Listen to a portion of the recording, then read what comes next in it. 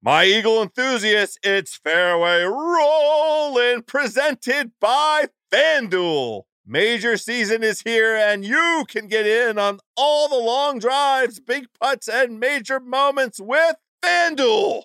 Check out live PGA Tour bets like longest drive, round leaders, matchups, birdie or better, and more. Plus, track every shot in the app and watch select par 3 holes while you place your bets. Download the app today and bet with FanDuel, the official betting operator of the PGA Tour. Ringer is committed to responsible gaming. Please visit rg-help.com to learn more about the resources and helplines available, and listen to the end of the episode for additional details. You must be 21 years old or older and present in select states. If you have a gambling problem, call 1-800-GAMBLER or visit rg-help.com. This episode is brought to you by eBay Motors. With over 122 million parts, from superchargers and brakes to exhaust kits and beyond, eBay Motors levels your baby up to its peak performance. And with eBay Guaranteed Fit, your part is guaranteed to fit your ride every time or your money back. With all the parts you need at the prices you want, it's easy to bring home huge wins. Keep your ride or die alive at ebaymotors.com. Eligible items only. Exclusions apply. Hey guys, it's Liz Kelly, and welcome to the Ringer Podcast Network. The Ringer's YouTube channel is nearing 100,000 subscribers, so make sure you check us out on youtube.com/The Ringer to keep up with the latest NBA Desktop with Jason Concepcion, Slow News Day with Kevin Clark, and tons of Ringer original videos like Hallelujah or Kobe Comeback. Also, be sure to check out all of our NBA trade deadline coverage. Kevin O'Connor wrote about the ongoing pursuit of Anthony Davis, Dan Devine wrote about the 5 biggest questions after the trade deadline, and Bill Simmons and Ryan Russillo recorded a live trade deadline reaction podcast, which you can watch on youtube.com/The Ringer or listen to on Apple and Spotify.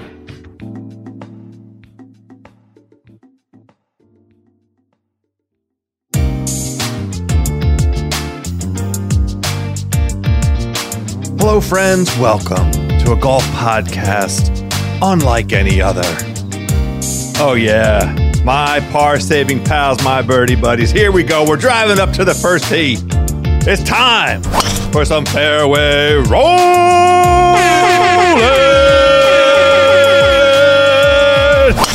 Oh, yeah. This is the New Golf Podcast on the Ringer Podcast Network, brought to you by Callaway Golf. I am your humble starter, Joe House. What a week in golf! Phil Mickelson brings it home at Pebble Beach after rolling his eyes at Paul Casey.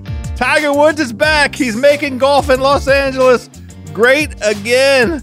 We've got, of course, a cast of Ringer characters lined up in the foursome to help us understand what happened and what's coming up next. Megan Schuster, we're talking a little golf social. We're breaking down all things Phil, all things Brooks Koepka, all things Tiger, and a bunch of celebrities. Chris Vernon is on. It's This Week in Tiger Woods. One of us thinks Tiger might miss the cut. And against all odds, none other than Harry Gagnon. He loves it when I go French like that. From Cousin Sal's Against All Odds, comes on to talk to us about odds in major tournaments and his expectations for this week's Genesis Open. My friends, quick housekeeping, or if I may, greenskeeping note. We have a show today. We have a show next week. We're taking a 1-week break, and then it's show after show after show. The PGA Tour schedule is rolling. We're rolling in the fairway shows straight through the month of March, all the way through the Masters. We're giving out a lot of classy advice and guidance and input for all these classy champions along the way. My birdie buddies, I see the first tee is open. As the saying goes, let's let out a little shaft, shall we? And now on the tee, Chris Vernon. All right, my birdie buddies. He is co-host of the Ringer NBA podcast, The Mismatch, and host of the Chris Vernon Show in Memphis, Tennessee. Yo, Verno! House, thanks for having me on. Always, my dude. This is a week in Tiger Woods. Here he's playing Riviera, so we had to sit down and talk through this week in Tiger Woods. Well, the last time we saw him, he ended the weekend well at Torrey Pines. But the more I read about this weekend, the more I'm worried that this may not be the great outing that I was hoping for. You didn't know, especially after taking a week off in between, how good he'd be if he can carry over those last couple rounds from Torrey Pines. But now I read, he's not played very well at Riviera. Then he took like the decade off from playing there. But now he's back because the Tiger Woods Foundation is so involved. So it sounds more like, that's why he's really there. Verno, listen, if it's, yeah. Let's get it out of the way. I'm betting him to miss the cut this week. Oh, gosh. If I had now, look, you just covered all the right territory. This event, this is absolutely the version of Tiger that I personally want and love. He is embracing that ambassador role, an ambassador of golf. Did you see all the wattage that he brought out for this little celebrity event he had yesterday at Riviera? This was a list of A-listers.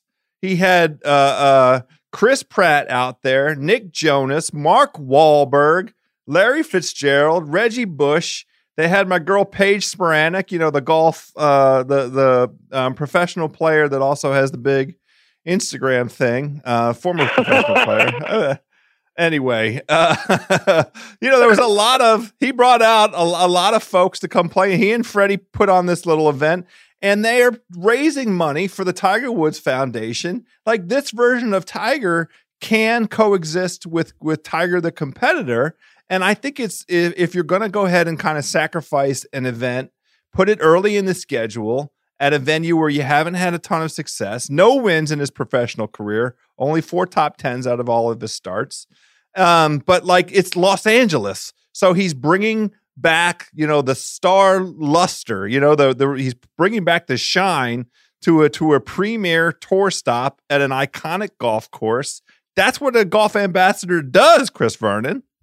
Okay, so let's then you can look at it two ways.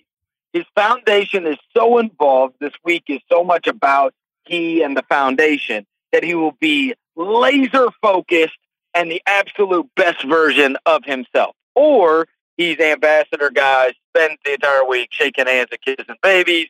So he's not totally locked in. And the reason he's playing it is because his foundation is so involved with the tournament. And so that the tournament is actually an afterthought to all the work, the foundation, and the attention it's getting this week. And I will tell you, I fell for this last week. My buddy texted me late last week, and he's like, "Oh, Spieth just got that deal with AT&T. He's going to be so locked in. First day, he's murdering it." I'm like, you know what? Let me get on this Spieth action. Nope. It just fell apart the rest of the way. And I was like, oh, geez. Because it was the whole, he's really going to want to show out because of his relationship with the sponsor. So that was part of me thinking on this, and he did miss the cut. And like you say, I mean, the stats are the stats. He has not played well at this course. Yeah. And I look, I've learned in my life, never bet against El Tigre. So I'm not rooting for him to miss the cut. And if I put any money on the idea that he ain't going to play the weekend, it'll be a very, very small increment. It will not be anything meaningful. How about this? He's playing with Rory and Justin Thomas. Yeah. So does that lead you to believe, right? You don't want to get humiliated with those guys. So maybe you get a more locked-in guy than if he's just playing with lower-ranked tour players. Well, I think that can cut both ways. Like, he knows he's the OG with those dudes. Those dudes are not dudes that he's worried about, coming up and beating his butt. But I do like the competition element of it will definitely get him going. You're absolutely right about that. Well, I just think it's too much to ask. I've been trying to talk myself into this. It's okay. look, he Tiger wants the big stage when the stage is big, if you don't understand what I'm saying. Now, Riviera is a terrific stage, and him adding that to his wealth of riches in terms of the wins and all the notches in his belt, golf-wise, I'm talking about there, Verno. That Riviera would be a nice one to add in there, but he won twice as a junior, so it's in his extended resume. And, I just think this role of him, really putting a great light on LA and Riviera is the best role for him at the moment. All right. So having got that out of the way, let's talk a little bit about how we did. Now we're going to give our Phil Mickelson Epic Flash Sub-Zero pick of the week. And I had to use some artificial intelligence for that. It's the only way that I can figure anything out. They use artificial intelligence to generate that driver, but it's not time yet to give out that pick. How was your reaction to Phil Mickelson? Let me hear what you thought about Big Phil getting it done. Poor, because I did not have Phil Mickelson. I didn't see that coming. The other thing is, I guess I was just being a Debbie Downer about it, but that course and that setup and the way that looks on TV is so amazing. And then the weather was so bad, and it was so windy, and then it's hailing, and and then they got to delay the thing when you're trying to keep up with it, and it was just a shame that they got such bad weather. Because on TV, that looks as good as any place on earth. Yeah, that's. I like watching this tournament. The AT&T, the Pro-Am. They used to call it the Clam Bake, because it falls on a great time on the sports calendar. There really is not anything else going on. The only other sporting event that was really interesting to me over the weekend was UVA Duke. And I watched that Houston OKC game. A little bit of interest, but I love where this tournament falls on the calendar because it really isn't going up against anything else, and you can just sit and feel lazy and watch hours and hours. The rounds take forever because the amateurs are playing, and it's just this long, quiet broadcast. If you want to take an hour and a half nap in the middle of the broadcast, go ahead and do it. You can wake up and catch a little bit on the backside, not have only missed 3 or 4 holes. So it felt like stealing something a little bit to have them playing into the evening, a Sunday night, and then flip over to Monday. We got a little bit of bonus golf there that I quite enjoyed. Have you ever played it? I've not. I walked it the first time I've ever set foot on the grounds. The middle of the summer, August. I went out for the U.S. Amateur and watched those guys bang it around a little bit. I mean, it's just extremely dramatic, is the way I would put it. Oh yeah, well no, I looked up the trips. I was listen. That's how good the place looked. I was online looking up, how long, how many nights you have to stay, how much it plays. Because it's $500. It's a one-time deal, right? That I would play out there. I mean, you can get on it. You can play it. Yeah, for sure. There were people playing. When I was out there, there were people, who had their trips on the other side of the amateur event who were planning on just getting right on out there, and they have it set up for it. It's built for business. Let me tell you that, put it that way to you. But speaking of built for business, we have a golf tournament in front of us this week with an outstanding field. We got 7 of the top 10, 13 of the top 20, and that's what I'm talking about with Tiger, the Tiger effect in terms of this event. Some great names. Some guys we haven't seen a couple weeks. We've got Rory McIlroy in the mix. You mentioned him. We're going to see Hideki, come back. Jordan Spieth has to acquit himself a little bit after collapsing on you last week. I know he cost you a couple dollars. Bubba, we haven't seen since Phoenix. So some fantastic names. Let me hear a couple names that you're looking at. It's early in the week, so you don't have to pot commit to anybody, although I'm going to put you on the spot for one pick of the week. But give me some names that you're thinking about. All right. So Adam Scott finished in the top 12 2 of the last 3 years. And, we just saw him at Torrey Pines look awesome. So he's got to be considered. Bubba, as you mentioned, the guy, I think it's 2014, 16, and 18. He's won. Yeah. So, I mean, this is just like he just owns this course. He's just great on this course. So you got him. Thomas, who I saw was around 12-1. Obviously, like any tournament he's in, I look at him. Phil was tied for 6th last year, and we just saw him play well at Pebble Beach. So there's a lot of people that'll tell you that lead up is not necessarily the greatest of gauge to how somebody's playing, just because it's the different courses that they're playing throughout the week, etc.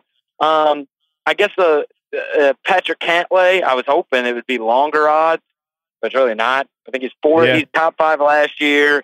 Was awesome in the amateurs there, the NCAA championship, which they held there.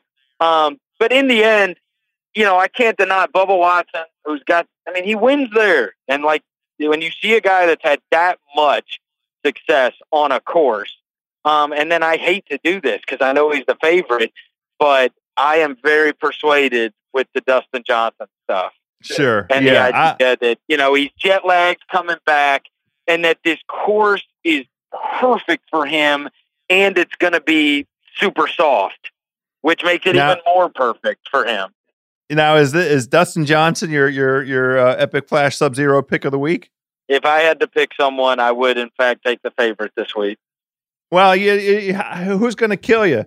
You're not going to bet him at 8-1 because that's just no return whatsoever. But it's apparent that after winning in Saudi Arabia, he used his event, the experience up at Pebble to just get his sea legs back under him, so to speak. Right? He just got himself back on U.S. time zone, back on West Coast time zone. And, he's got his body clock set right. And how can you deny DJ? I mean, his 6 top 3 finishes, including, he won 2 years ago. Like, what do you want to say? It's DJ.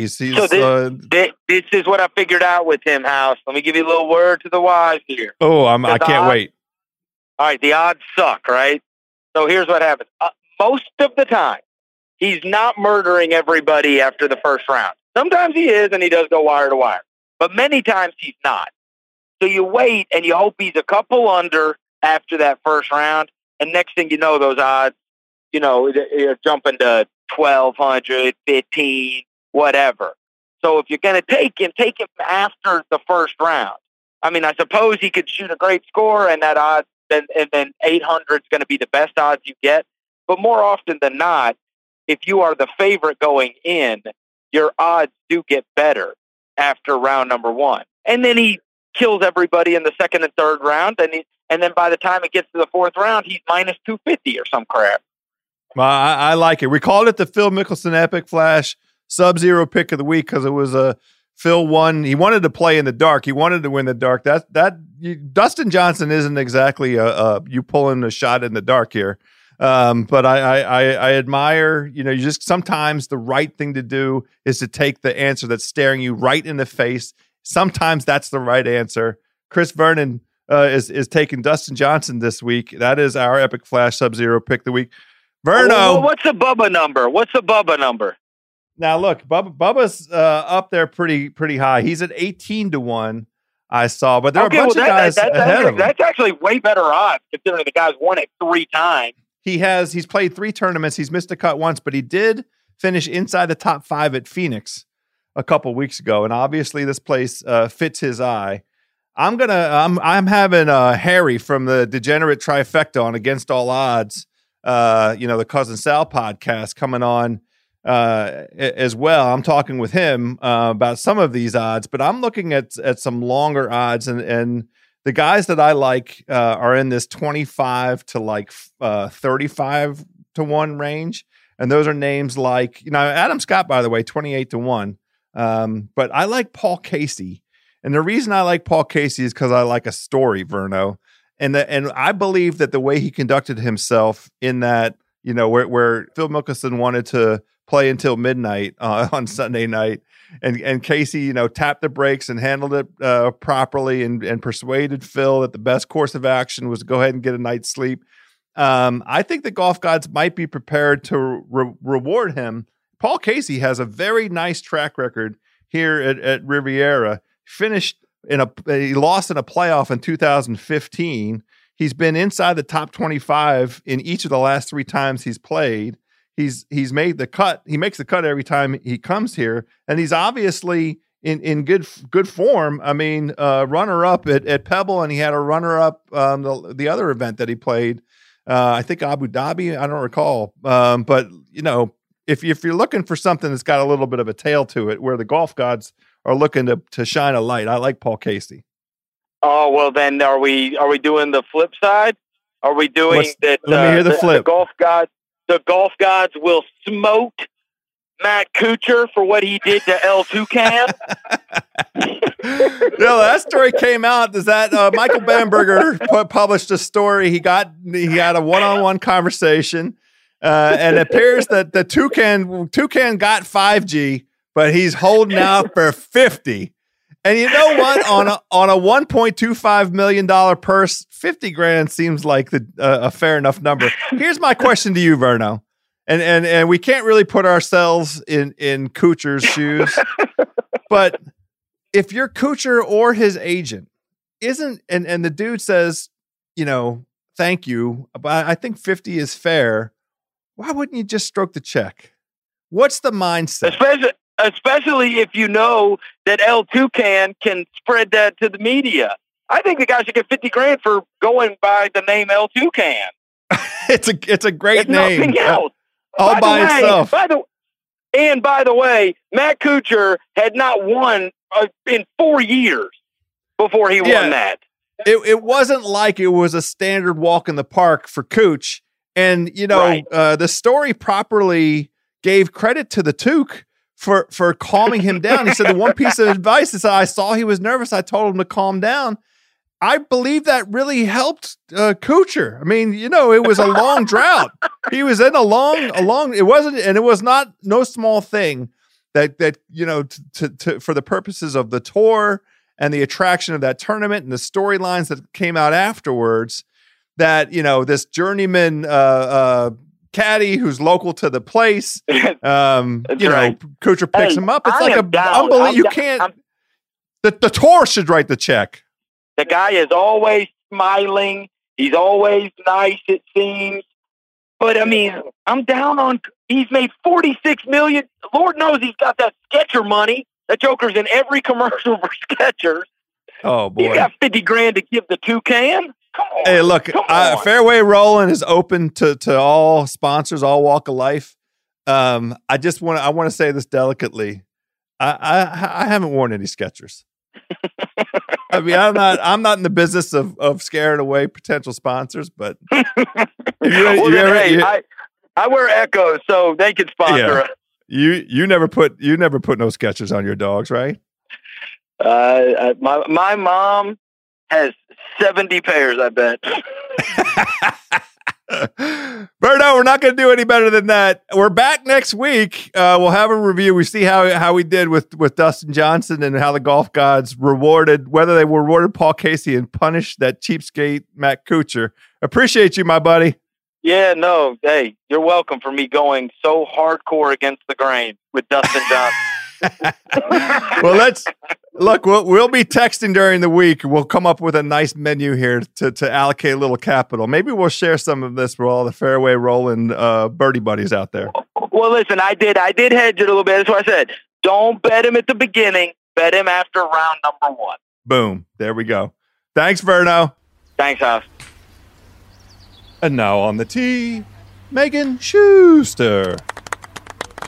All right, birdie buddies, our Ringer golf correspondent, our in-house expert, Megan Schuster is on the line. Yo, Schusty. What's up, House? Are you ready to talk Phil? I'm so happy that we're talking Phil, although I have to tell you, it's been a little bit of a love-hate relationship lately between Phil and I. On this very podcast a few weeks ago, I gave out Phil as a red-hot #1 leading contender winner for the Waste Management, and you know what he did? Yeah, he ended up in the recycling bin. That was a tough look. But he redeemed himself this week, so lots to be excited about, I guess. What a season!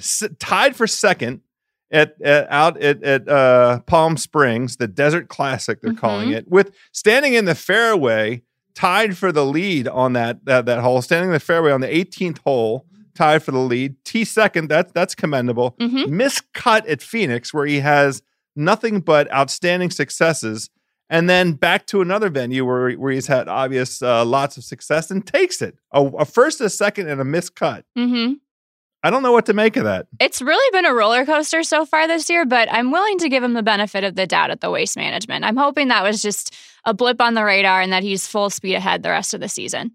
Well, the early talk so far, Shusty, is how does this... Obviously, everybody wants to make the connection between this Pebble Beach and the Pebble Beach that they will be playing in June for the U.S. Open. He properly observed that it might as well be an entirely different golf course in another part of the world, right? Because of how different everything will be. Although the familiarity has to help, and having we inside of 4 months later, all those positive memories and whatever bed he slept in. Hopefully he's got that same bed lined up for himself. I know. I really hope so. That fourth round was just unbelievably impressive. Bogey-free 65, best score of the round. And he, came back from 3 shots back, which was just, crazy impressive to me.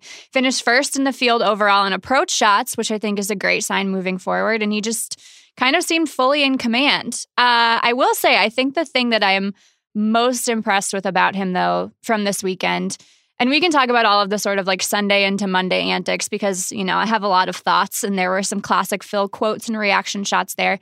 But I've just been really impressed with his attitude and demeanor so far this year, really focusing on the tournaments that he thinks he can win and have a good shot at. And then just kind of coming into those tournaments like guns blazing, just ready to go.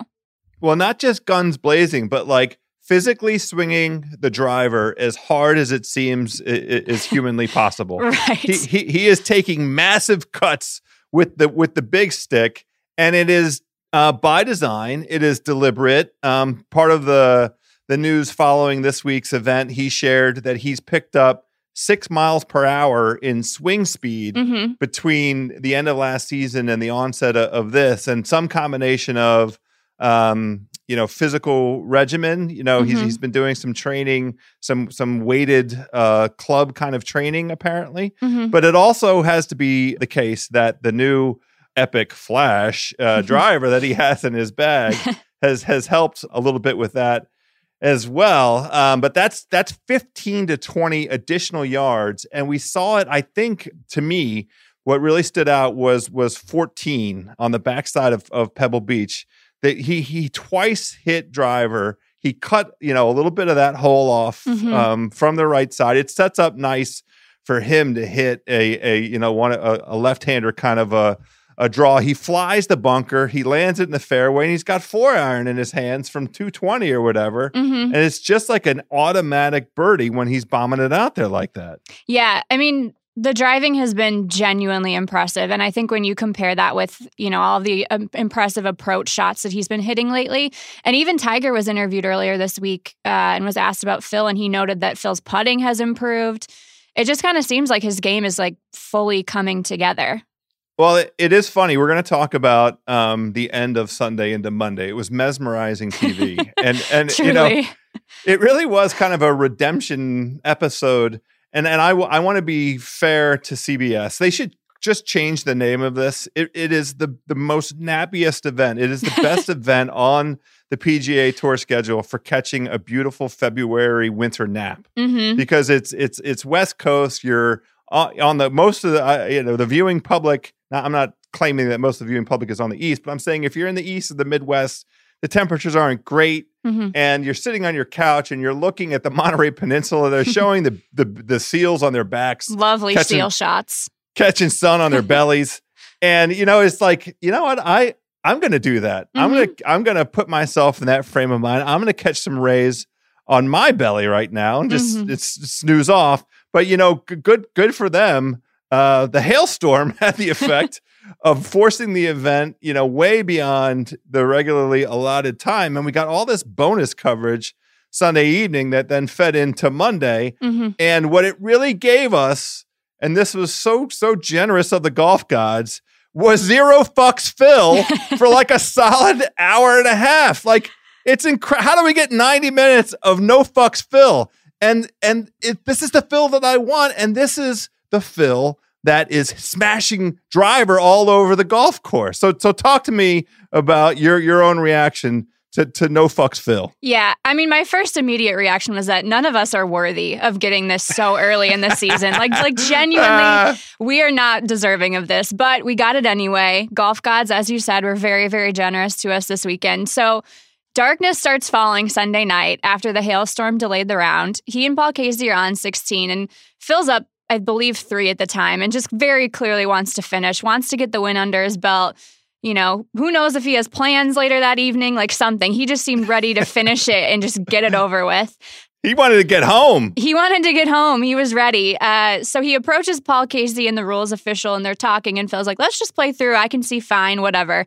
And you can see on Casey's face, he starts laughing because I think he thinks Phil's joking because Paul Casey very clearly does not want to finish this round. So they're going through. Eventually, the horn goes off, and there is this wonderful reaction shot where Phil is setting up on 17.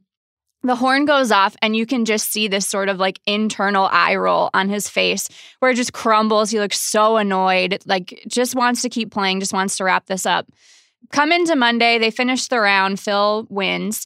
After the round, he thanked Paul Casey for calling the round early, said that he, really protected both of us. And that he was really appreciative of him coming out and, refusing to finish the round on Sunday, which is just a really great piece of like Phil rewriting his own history. It's the best.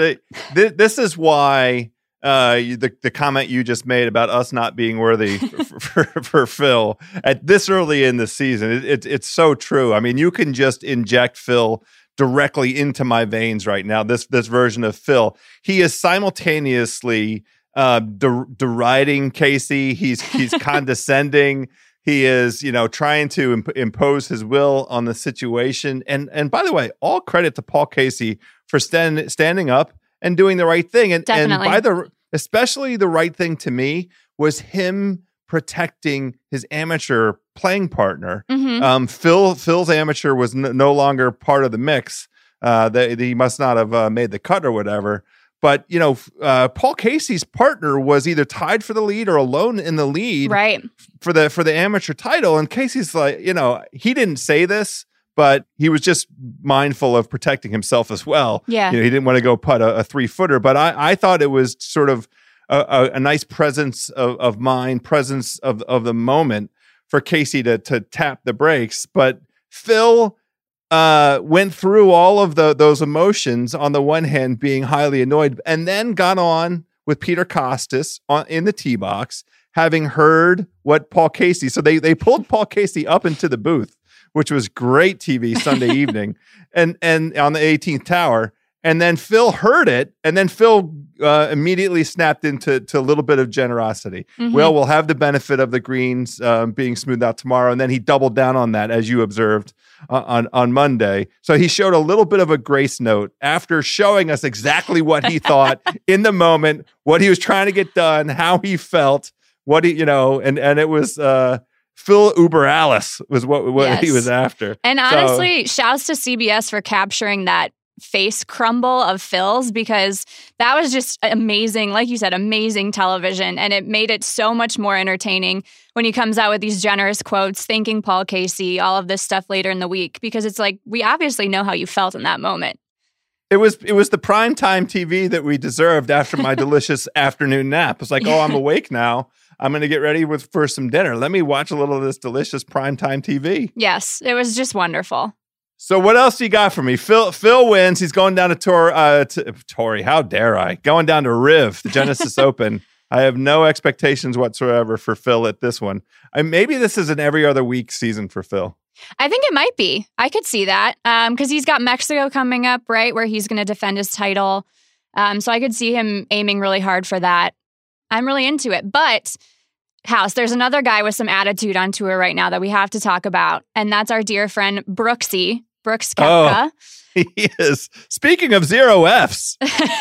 Truly. Brooksy has been raging against the golf machine for at least a month. Ahead of the Saudi International, he went on the Golf Monthly podcast and basically called out other golfers on tour for their slow play.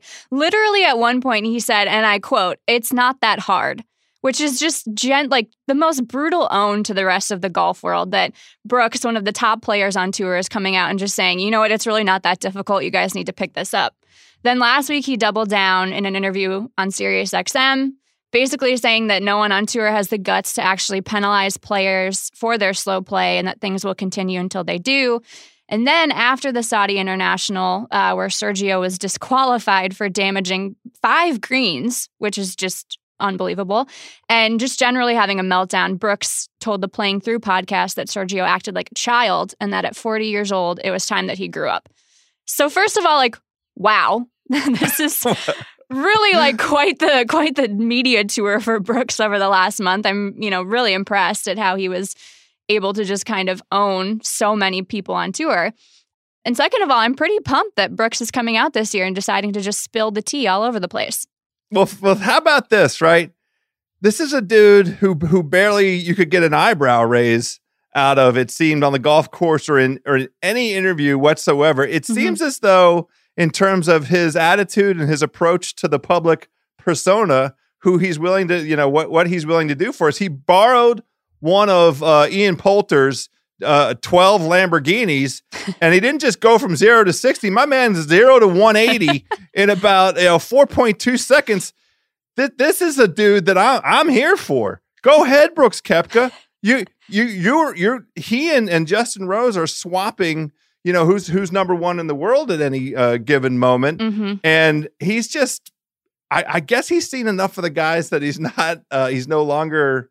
I don't know what. He's not intimidated. I don't know what it is that had him in a frame of mind to be more circumspect and let's just be honest about it, extraordinarily boring in his persona previously. And maybe he's felt left out about not getting invited to Baker's Bay. No SB2K for Brooksy. And he's got a lot of muscles in there. All those workouts that we see of him, I'm sure he looks good with his shirt off. and actually, we saw his ass in that thong. We did indeed. That was. I'm sorry I mentioned that. I thought that I'd done a good job of getting it out of my head, but then I started thinking about him. I can't get out of this hole. I've dug a hole and I can't get out of. Get me out of the thong hole, Schusty. I just wanted to say, I don't know if this decision to be the quote unquote voice of reason was calculated, or if it just kind of happened where he, came out against the slow play because he was so frustrated, and then he got good feedback and decided to just really lean into it. But in a sport where people are just generally so afraid to call each other out, especially by name, I thought it was extremely fun to see Brooks start to own this corner. And I hope he keeps it up. I hope he just, is out for blood all year. Yeah, well, the slow play thing will be really telling because it's long been a bugaboo among the players. It is the thing, I think, whenever they do the polls among players, what thing do you like the least? It's slow play is their number one complaint. And it really, for whatever reason, the only noteworthy slow play penalty that I can think of is that poor 14-year-old kid at the Masters a handful of years ago. Otherwise, they get put on the clock, but there are never really consequences that we're aware of. Now, maybe there are fines behind the scenes because they're not trying to out guys and embarrass guys publicly. And honestly, I've observed this with Shaq on the old Shaq House. As a consumer of this entertainment product, I don't really care how quickly or slowly they play. It doesn't affect my enjoyment. Other than something extraordinary like J.B. Holmes hijacking the tournament last year at Torrey Pines and actively sabotaging my boy Alex Noren, that kind of thing, 4.5 minutes over a shot, that's extraordinary. But like mainly the tempo of Sunday afternoon golf feels about right to me. This most recent weekend being, the prime example, it occurs after the Super Bowl, this Pebble Beach event. It is extraordinarily long because of the amateur play. Right. but there's nothing else on TV. So like just sitting on the couch and catching up on some NBA news and whatever the news of the day is, and maybe having a little snack, and maybe I doze off for an hour and I wake up and nothing's really happened to me like that. I'm okay with that. Right. I see where he's coming from though, especially for a guy who hits it as long as Brooks and who plays as quickly as he does. I can see how people taking 2 minutes between shots or however long it is that they're taking, kind of throws him out of his rhythm, especially for, someone who has said before that golf just comes so easily to him that, he doesn't have all of the decision making to think through. I think he just kind of decides and goes with it.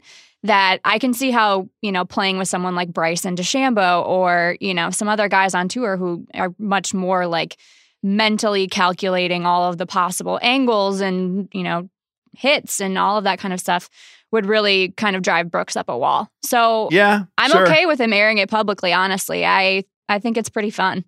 Yeah, it's all part of the competitive element, right? Like players playing at a speed that's within the boundaries of the rules, and guys playing at different tempos. That's definitely part of the gamesmanship. So, but I'm absolutely here for him being very outspoken in 2019. Now, speaking of outspoken in 2019, there's a golf tournament in your backyard this week. Are you going to make it to Riviera and maybe do some mashed potatoes? Actually, don't do mashed potatoes in a backswing. No, maybe on Thursday. I'm hoping on Thursday. I'm actually out of town this weekend. I planned a trip for the worst possible time, but I will definitely be watching. I'm very excited to see this tournament. I've been watching coverage all week, actually. Monday, I watched part of Tiger's inaugural Celebrity Cup matchup, which featured teams led by him and Freddie Couples, who are captaining. It had athletes, celebrities like Larry Fitzgerald, Mark Wahlberg, Nick Jonas, Kid Rock, all of these people playing in this. And there was it was really fun, House. I don't know if you monitored any of that over social media, but they had lots of fun social executions from the event. Like Amanda Balionis was there covering on Instagram. They had people following, I think, all of the pairings around, just doing in-round interviews, capturing photos, and just generally talking to all of the people who are playing. And it was really fun. I think we got to see Tiger in kind of a fun new environment. He was really playing the role of host, which is kind of cool because later on this week, obviously we'll be seeing him in full competitor mode. But he seemed really comfortable on Sunday, just embracing his role as like golf popularity ambassador. Yeah, and at Riviera, which is, one of the iconic stops on tour, and, he has his own personal history there, having won as a junior in the early 90s there. He hasn't won since. But, restoring the luster in Los Angeles of a tournament that, had for a little bit of a moment, a hard time drawing, the best field. Now the field is outstanding. And this, the affiliation of his foundation and then his live event thing, TGR Live. Right. My local boy, Mike Antolini, I saw him up there doing the announcing of the thing, all the hustle. Shout out to Antolini, my playing partner in the Golf Fights Cancer 100-hole marathon, by the way. Antolini, he's a very solid dude. But I think this whole thing with Tiger as host and pulling in, I mean, that was a lot of high wattage among that group. That Nick Jonas and Chris Pratt, those are A-listers. Luke Wilson is he's at least an A- lister, right? I'll give him that. Yeah. Kid Rock, as far as I'm concerned, is a C+ lister. Yeah, but, that was something else. Larry Fitzgerald, Reggie Bush. I mean, it was a really good assortment of folks, and Freddie and Tiger were so comfortable. My only complaint is, and I understand exactly why they did it the way they did, it was quite smart to get these. The easiest way to watch it was through these ambassadors that were running live Instagrams. Right. They had 4 different correspondents. Amanda was one of them. Kira, the former Miss USA, was one of them. There was a woman that is a local television person in Los Angeles. I don't remember who the 4th one was. But it was a really neat way to walk the grounds and see it from ground level at Riviera and see some of the holes, some of the shots played in a way that isn't so evident from the highly glossy, beautifully produced TV version. My only complaint is I would have liked to have watched like a fully comprehensive package of it. Right. When I got home last night, and it just wasn't there because this was their first time, and I guess you want to get all the kinks out before you make a big investment. But I would watch a full half hour of that. I want to see who's good. Marky Mark apparently knocked it out of the park. Everybody was raving about his game. Big surprise. He plays out of Riv. I mean, he belongs to at least 2 of those LA places, maybe 3. And I know he gets around at Riviera quite a bit. And we know from his schedule, he allocates a full hour of golf from 4 a.m. to 5 a.m. every morning. We do know that. Yeah, no surprise out of the Wahlburger. But yeah, this role of Tiger as host, this role of Tiger as ambassador, the charitable element of this, they raise money that they give to support college programs, is all like the very best Tiger, the Tiger that we want. It is also going to dramatically impact his ability to win this week. Yes, which is fine. He has no wins at this venue, and I think only 4 top 10s in the times that he's made appearances. But like Tiger as ambassador is great.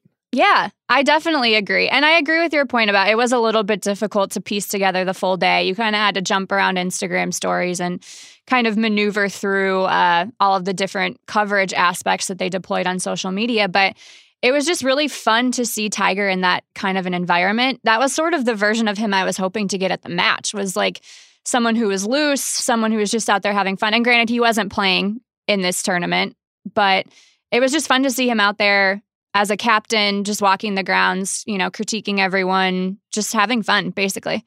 Yeah, that's the version of Tiger that we like. So we're rooting for great things for him this week. Shusty, we're back next week. We'll have a review of how this tournament went. I expect miscuts out of both Tiger and Phil. I could see that too. I could very easily see that. But this place produces classy winners, so I'm excited to compare notes with you next week. That sounds great. Thanks, House. Thanks, Shusty. All right, my par-saving pals, quick break to share with you a word from our friends at ZipRecruiter. Hiring used to be hard, birdie buddies. Multiple job sites, stacks of resumes, a confusing review process. But today, hiring can be easy, and you only have to go to one place to get it done: ZipRecruiter.com/rollin'. ZipRecruiter sends your job to over 100 of the web's leading job boards, but they don't stop there. Powerful matching technology ZipRecruiter has. They're scanning thousands of resumes to find people with the right experience, and they invite them to apply to your job. ZipRecruiter is so effective that 80%, that's 8 out of 10 for you math wizards, 8 out of 10 employers who post on ZipRecruiter get a quality candidate through the site within the first day. And right now, listeners of Fairway Rollin' can try ZipRecruiter for free at this exclusive web address, ZipRecruiter.com/rollin'. That's ZipRecruiter.com/ROLLIN. ZipRecruiter.com/rollin'. ZipRecruiter, the smartest way to hire.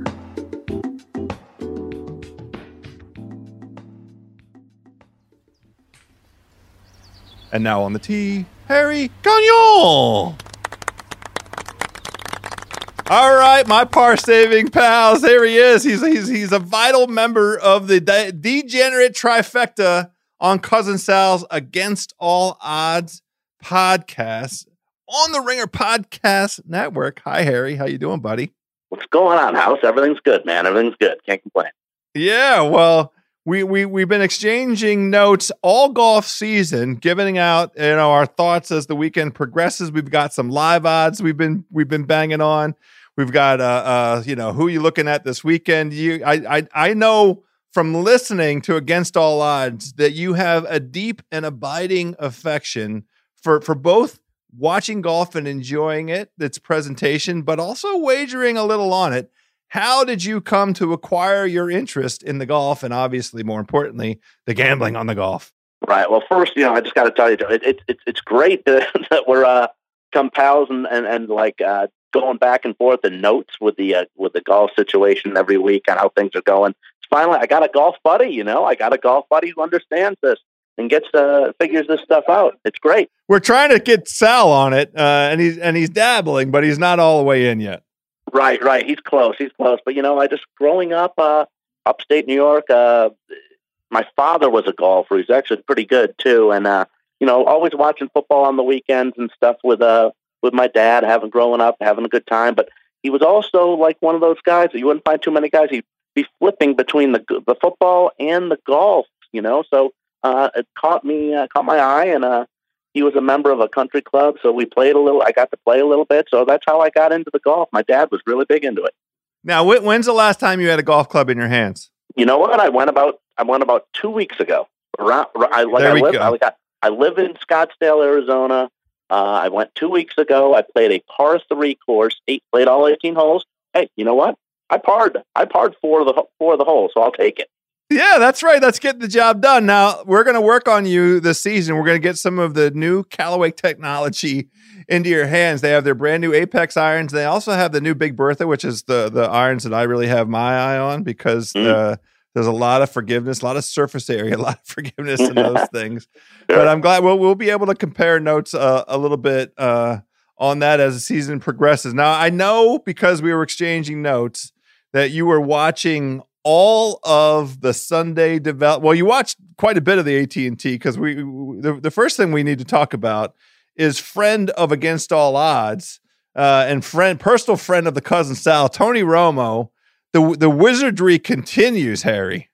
It's really something. I mean, if anyone out there has listened to Against All Odds, is a fan of the show, Parlay Kid and Cousin Sal, both members of the show, are huge, like you just said, huge Tony Romo fans, Cowboy fans, and I've just ripped Romo here and there about being overrated and this and that. I gotta stop. I just gotta be a man, house, and I gotta stop because this guy's predicting plays. He's doing Super Bowls, and the shot that first off, the shot that he put on the tent, and where people had to move the tables and the chairs so he could hit off the hospitality table area was amazing in the first. But to pull off the shot, it was like something out of like Happy Gilmore, where he hits it off the top of it onto the green about 6 inches away from the cup. Unbelievable. Simply unbelievable. It was an absolutely unbelievable golf shot. The only thing that I will say, and this is going to sound like I'm detracting from it, and I don't intend to do that, but he is so effing good at golf. I mean, he had genuine ambition, genuine aspiration to try and qualify for a U.S. Open. And he's participated in some events and was finished top 3. I don't know if he's ever won that event that's out in Tahoe, that Reno Tahoe right. Celebrity event, but he's always up there. I mean, he's legit. He might be, right around scratch or -1 or +1. He's a very accomplished golfer. For him, the funny thing about that lie, it's a perfect lie when you get up onto the floor. The floor of that hospitality tent, that little venue there, it's a little bit of carpeting. It's like hitting from a range. It's a perfect lie at a driving range. Now that's if you don't get it in the air, that's hitting something. People are taking pictures and videos. You get hit in the head with that. You're that close. If you're good at golf, you're hitting it in the air. All he has to do is put his head down and take a swing. It's a perfect. I think he had a perfect number for it. Again, it sounds like I'm taking something away from it. I mean, he was on camera. All the people were there. They went all the trouble to move the tables and chairs. It was a spectacular shot, and it was a real capper to the run that he's been on this football season. He just walks over to golf. I finished the Super Bowl. Now I'm going to go play Pebble Beach and watch this shot that I pull off. Exactly, and like announcer at the time, it was Terry Gannon doing it with Nick Faldo. And Gannon had a great line. He said, this guy's having an unbelievable year. What else can he do? There's a great line. It's great. If he qualifies for the U.S. Open, we'll know. Right. Anyways, that was something. Well, speaking of qualifying for the U.S. Open, you and I are going to give out some picks for this week's event, the Genesis Open at beautiful Riviera in Los Angeles. But I wanted to get your feel. I know you've been sort of examining the schedule, looking at where the majors fall, because, we have a revamped schedule, and also looking at some interesting odds for, potential value plays of some guys out there that people may not be expecting to perform well in the majors. Identify for me a couple guys that you're looking at this early stage who you think might show up in the majors and do something. Yeah, I'm looking at Xander Schauffele. He's 7th in world rankings. I think he's a good value. You can get him to win a major at 10-1. I believe last time I checked on sportsbook.com, he was 10-1. This is a guy who's very quiet, but is a fantastic golfer. Everybody talks about, for example, Ricky Fowler, and he's a special guy on the tour, and he had a nice win a week and a half ago here in Scottsdale. But Xander won his 4th tournament in 20 less events than it took Ricky to do. It's very impressive. So it's at 10-1, I think that's a very good value. A guy that's playing really good. What's that? I was going to ask you, do you have a particular view on which major he might win? Is there one that you would lean towards more than other?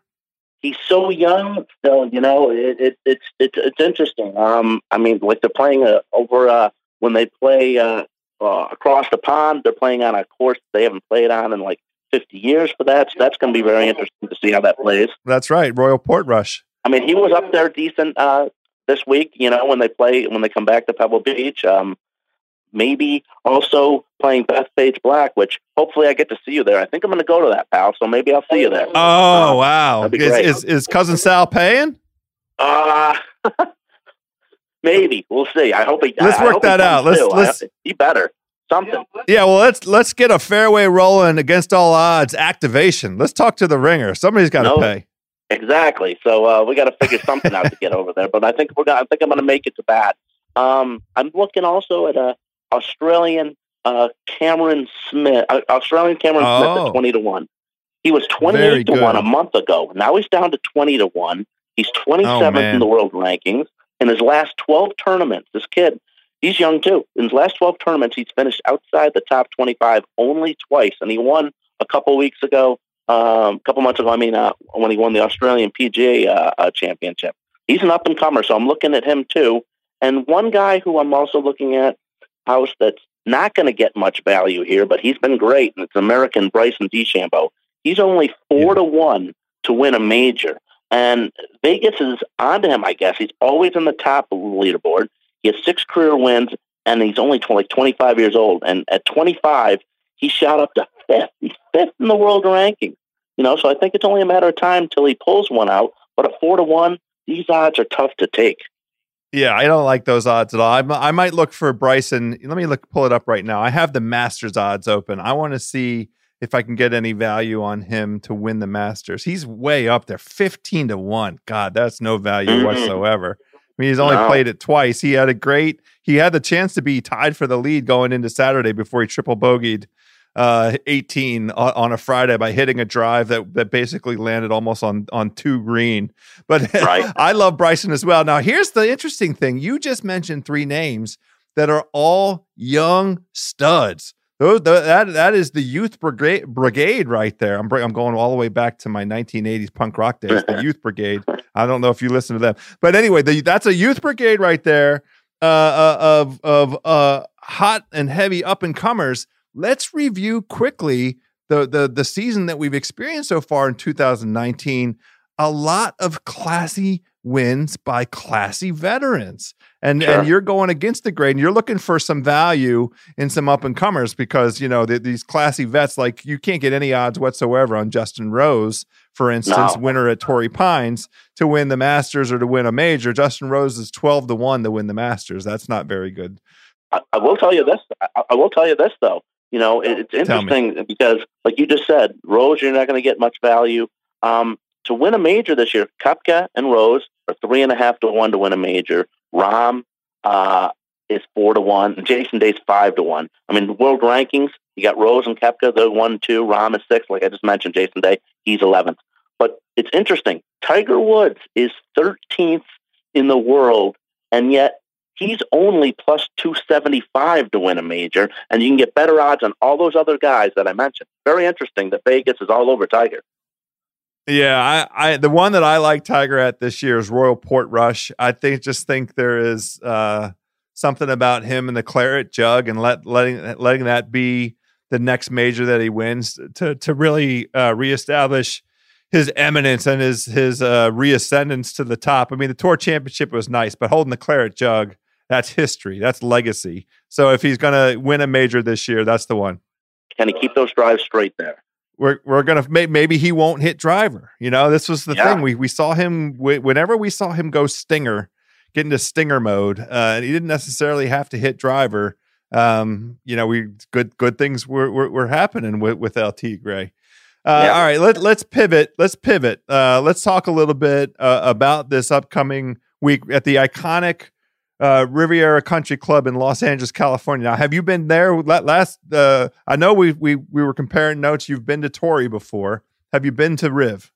I haven't been there, but you know what's funny? You mentioned Sal. Sal has been to one golf tournament in his life. Out of the sports that he covers and does and everything, been to one. He went to Riviera last year. He loved it too. He loved it. Well, it's a beautiful walk. I've been fortunate enough to not only be there, but I've actually played the golf course. Oh, have you really? Wow, it's magical. Nice. It's absolutely magical. The experience of it is beautiful.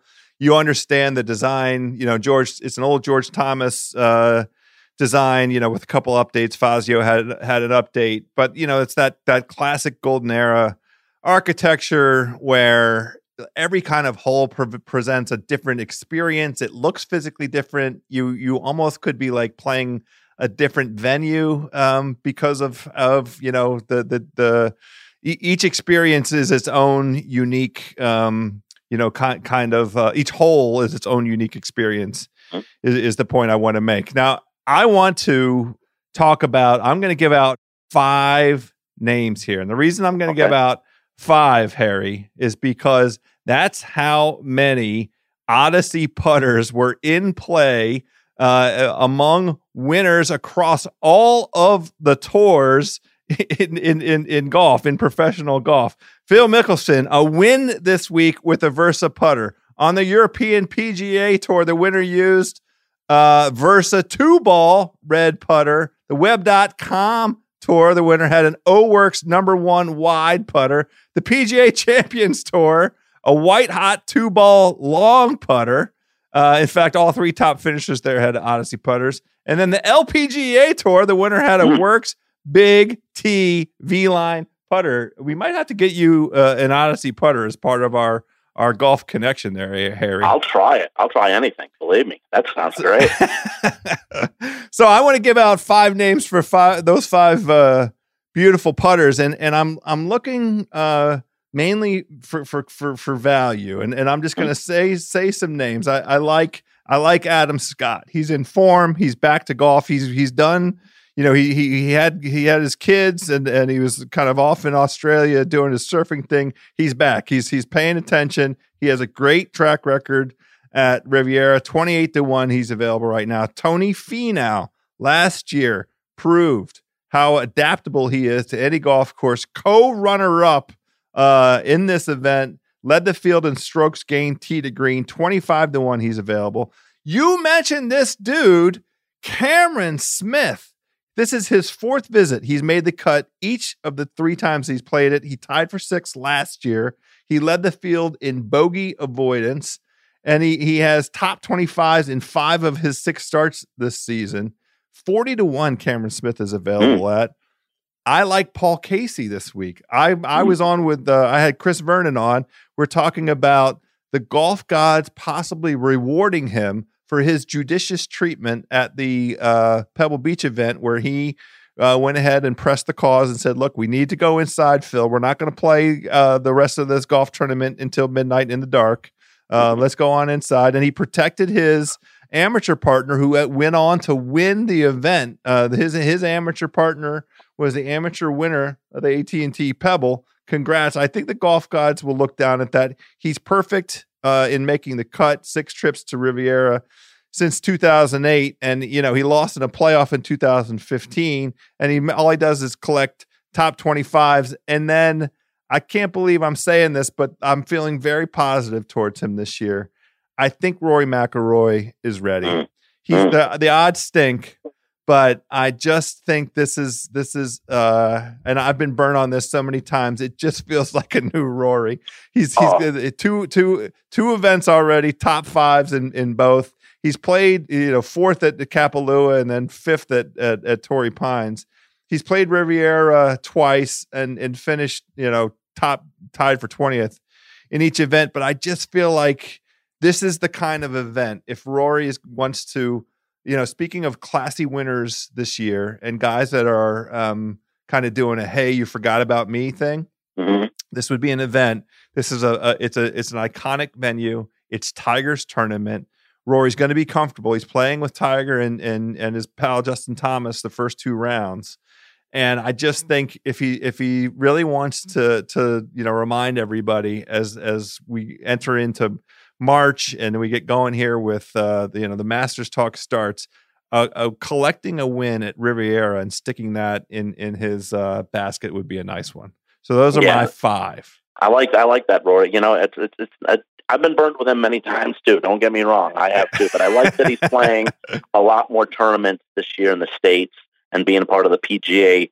Pretty much, I'd say probably like 95% of the time. So I think it's going to be interesting to see him play as the year goes through on courses maybe he's not so familiar with. But yeah, so far he's played pretty good. So what do you got for me? Name me a couple names. Let's give them out to all our birdie buddies. Yeah, it's easy to say, Dustin Johnson plays well at Riviera, as does Jordan Spieth. And you can get Jordan Spieth this week at 25-1. I know sometimes you get that triple. I want to say on Friday or I'm not sure if it was Friday or Saturday that really put him behind the 8 ball. Heartbreaker. But I'm going to give out at 20-1. I think there's really good value here. A 3-time champion here as well as Bubba Watson. He's definitely worth a shot at 20-1. Absolutely. Those 3 I'm really looking at to play well, but I do have a long shot for you, House. I like it 90-1. 90-1. Scotland's Martin Laird. Oh, interesting. Now, I'm going to say that 91-1 is a bit extreme. I understand that, everyone who's listening and everything like that. So I'm probably going to take him to finish in the top 20 at 3-1 odds. 3-1 is pretty good. Oh, that's good. He's been in the top 20 at Riviera 3 straight years. He finished 9th last year, 8th the year before, and 2016 he finished 11th. So at 3-1, top 20, Colorado State's own Martin Laird. Well, we know he's in form as well. He had a top 10 in Phoenix 2 weeks ago. I like that quite a bit. I am going to do this when we hang up. I'm going to go rush and get this one in because it's a demonstrated fact. We give out some top 20 sometimes that are in that 3-1 to 4-1 class, and then by the time I get around to putting it in on a Wednesday, they're all the way down to 1.5 to 1, or barely 2 to 1. You got to get it on early. You got to get on it early. You have to get that value. I love that Martin Laird play.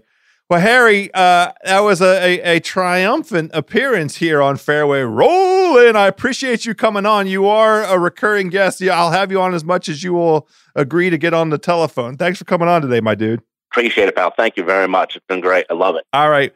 We'll text and come up with a nice menu of selections for the weekend. No doubt. No doubt.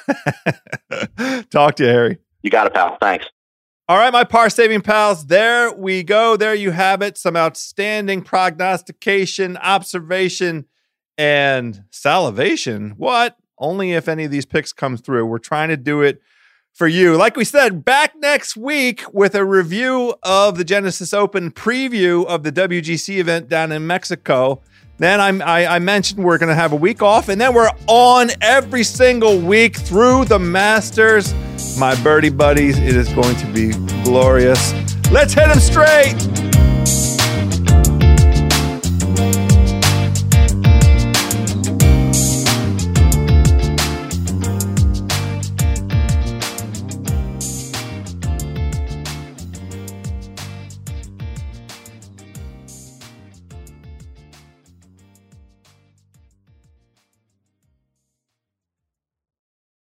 This episode is brought to you by 20th Century Studios' Kingdom of the Planet of the Apes. As a ruthless king builds his empire at the expense of the remaining human race, a young ape will fight for the future of apes and humans alike. Kingdom of the Planet of the Apes. Enter the kingdom in IMAX on May 10th and in theaters everywhere. Get tickets now.